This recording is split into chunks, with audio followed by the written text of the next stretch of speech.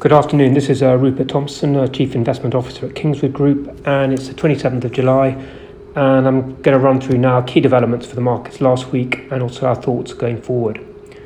Well, in terms of last week, it was very much a week of two halves for equity markets. Initially, they continued their upward trend, but then fell back later on, and really the change in tone was, I think, down to the increase in tensions between the US and China. And obviously we had both the US and China each closing one of their embassies, which didn't help sentiment. All of this occurs against the backdrop of continuing uncertainty about the strength of the ongoing economic recovery. Last week, actually, the data, superficially at least, looked quite encouraging. What we saw was that business confidence in July actually recovered further. And in the case of the UK and Europe, is now back above where it was pre-COVID. That sounds great until you realise that what these surveys do is ask businesses, are things getting better or are they getting worse? And it's not a big surprise, given how terrible the situation was a couple of months ago, that businesses, or the majority of businesses, are now saying things are getting better. So I don't think you should read too much into these superficially sort of high levels of business confidence. The second bit of data we had out last week, which again superficially looked pretty good, was retail sales. Both in the UK and the US now, sales are actually now back to where they were prior to their big sell-off in March and April. But again, there are doubts about how sustainable this is and how important it is. The first point here is that retail sales only make up about 30% of total consumer spending, and spending in other areas such as services is clearly rebounding much more slowly. And secondly, retail sales have been boosted clearly by pent-up demand because people couldn't go out and spend during the lockdown. Once this pent-up demand has, as it were, been satisfied, will retail sales continue at the rate in June or not? It remains to be seen. So still considerable uncertainty on this front. And obviously, in terms of sort of where the recovery goes, at the end of the day, it still very much boils down to what happens with the virus. And again, sort of as it has been for a while now, mixed news. So some encouraging news in terms of development of potential vaccines, but equally no good news from the States.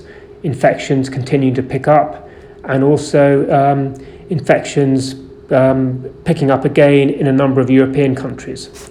So still very debatable about whether we're going to see the development and distribution of a vaccine within the next few months, or alternatively whether we do actually see a sort of major secondary outbreak.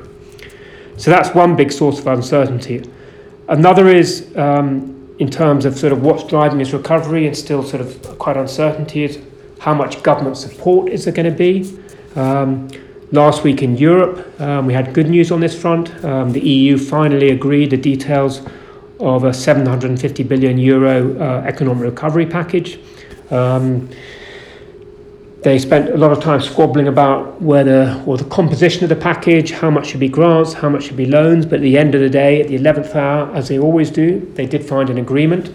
And the important thing here is that for the first time, the EU itself will be borrowing a substantial amount on the credit markets.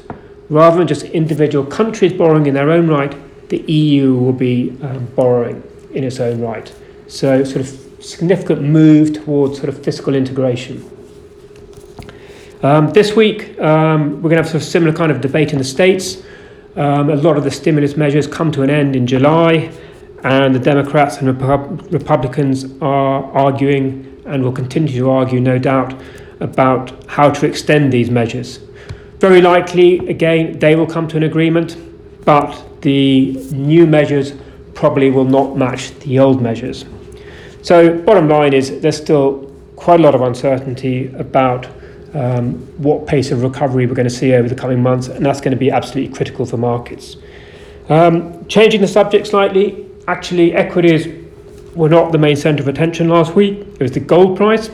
Gold was up another 5%. It's now up as much as 25% year to date, and is actually the best performing asset class. This, in a sense, is not that surprising to some extent, just because what asset tends to do very well when you've got big economic uncertainty, when you've got rising geopolitical tensions, it tends to be gold. So some of the gains are definitely what you'd expect.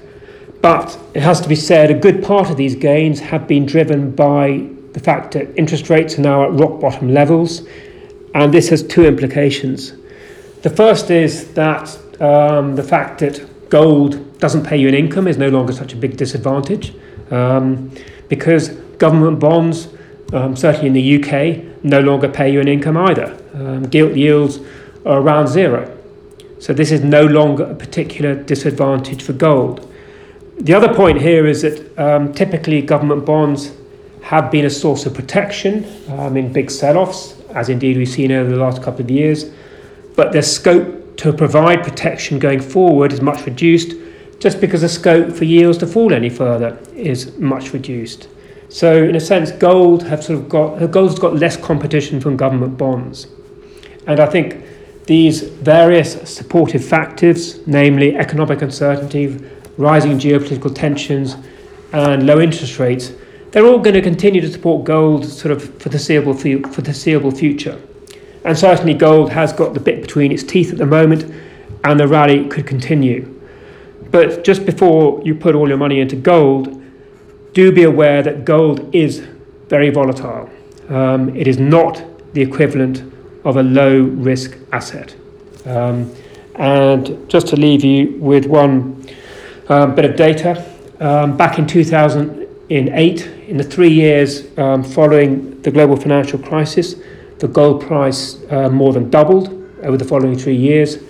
But then over the 2 years after that, as things returned to normal, people stopped panicking about the economic outlook, it then lost half of these gains. So sure, gold could continue a bit further, but it is certainly a volatile asset, and certainly not one you should go near if you want a stable, sure return. Okay, on that note, I will leave it there, and I'll be back again next week. Thank you. Please note that this podcast is for information purposes only. The views expressed do not constitute financial advice, and please remember that the value of investments can go up as well as down. How an investment performed in the past may not be the same as how it performs in the future, and there may also be tax implications. Should you require advice, please speak to a qualified financial advisor.